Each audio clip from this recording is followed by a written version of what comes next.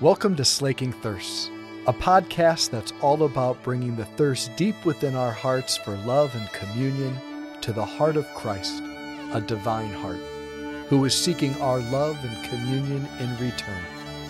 The hope is that the two thirsts would meet and both thirsts would be slaked. It's very humbling and amazing to be in this place at the start of Lent. And to be in the place where Jesus said these words. Like, as Catholics, as Christians, we hear the Beatitudes, and they're like, it's like that mental furniture that's just so taken for granted. It's like, you know how when you say a word over and over and over again, you start losing the meaning of the word? Like the word banana. Say banana with me. Banana, banana, banana, banana, banana, banana, banana, banana, banana, banana, banana, banana, banana. Like, what are we even saying anymore? Blessed are the poor in spirit, blood is blood, Holy Spirit, blood is blood, blood. Like, imagine though, imagine the crowds on this place hearing this for the first time. It would have been so shocking. The inversion that's taking place. Like, Jesus is calling blessed the very things that the world spurns. It's the very things that we are most afraid of, the very things that we most have a sort of anaphylactic reaction to. I don't want to mourn. I don't want to be poor. I don't want to be persecuted. I don't want to be meek. I don't want to be hungry. My God, I don't want to be hungry. I don't want to be thirsty. Many days I don't want to show mercy. The struggle to be pure of heart. The struggle to be a peacemaker. I don't want to be persecuted. I don't want to be insulted. I don't want people to utter every kind of evil against me. I don't want to be spoken falsely about. We don't want any of these. Admit it. You don't want this. And yet here's Jesus saying, blessed. The word he uses, the Greek word, because you got to have Greek every single one of these homilies, is the word makarios. Makarios are the poor in spirit. Makarios are those who mourn. In the ancient world, in Greek literature, makarios was the word that was used to describe the life of the gods and goddesses. Theirs was the blessed life, the life of beatitude, a life that was filled with maximal pleasure and comfort, free of the strictures and limits of human frailty and limitations. And now Jesus is saying that the real Makarios are these. Why? Because this is a portrait of him. The Beatitudes are a portrait of him. If you want to know what Jesus looks like, read the Beatitudes. He's describing himself. This is the man who is poor in spirit. And I just want to have us linger on that one for a moment, because the Beatitudes, all of them it's almost too much to take in. Blessed are the poor in spiritus, pneuma, breath. Blessed are those who are breathless, like this. It's a great example, thank you. What he's saying is, like, we are literally even dependent on the Lord for our breath.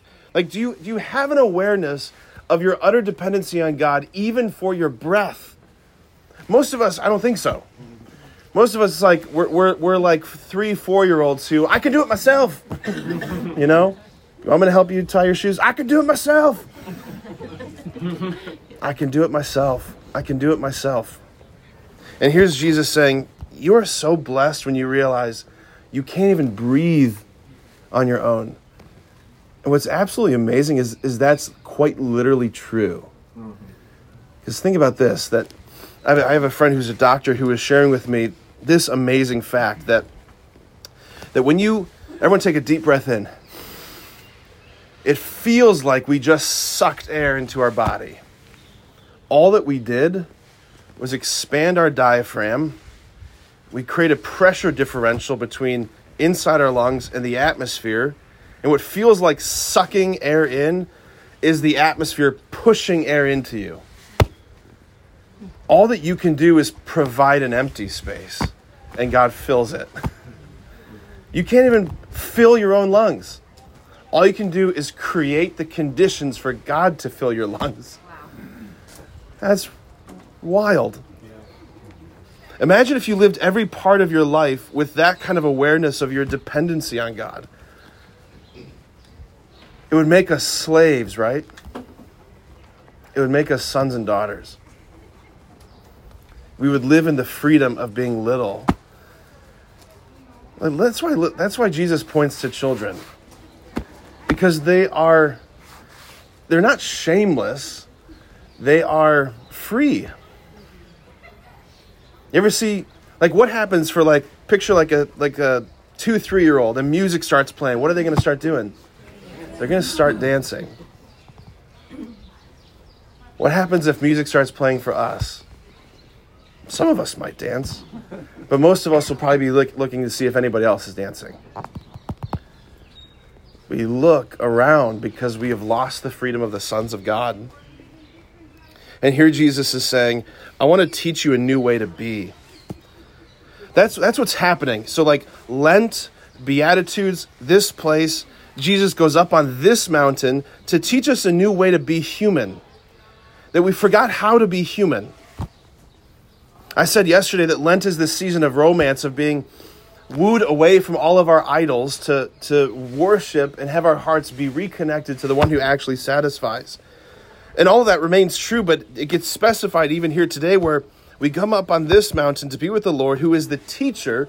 He's teaching our humanity. There's a whole new way to be. There's another way. You don't have to be scrapping and scraping for affirmation and praise and your position. We often live this life like shipwrecked souls adrift on the sea, clinging to anything around us because everything seems so unstable. With this orphan spirit, right? I don't know where love's going to come from, so I'm going to grasp at love everywhere I can get it. And Jesus is saying, there's another way to be. There's another way to be.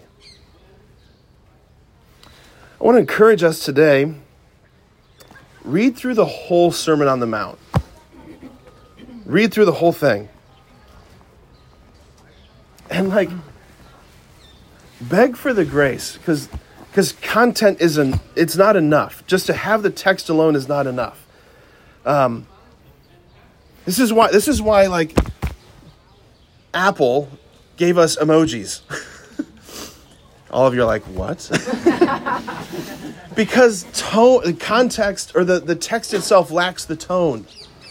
Beg Jesus, beg the Holy Spirit to help you hear the tone of the Beatitudes, of the Sermon on the Mount. What did his voice sound like? Where was the inflection points?